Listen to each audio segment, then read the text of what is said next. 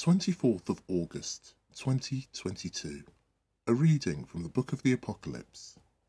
He showed me Jerusalem, the holy city, coming down from God out of heaven. The angel came to speak to me and said, "Come here, and I will show you the bride that the Lamb has married." In the Spirit, he took me to the top of an enormous high mountain and showed me Jerusalem, the holy city, coming down from God out of heaven. It had all the radiant glory of God and glittered like some precious jewel of crystal clear diamond. The walls of it were of a great height and had 12 gates. At each of the 12 gates there was an angel, and over the gates were written the names of the 12 tribes of Israel.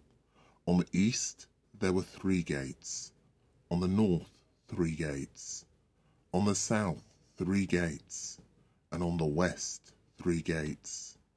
The city walls stood on 12 foundation stones, each one of which bore the name of one of the 12 apostles of the Lamb. The word of the Lord.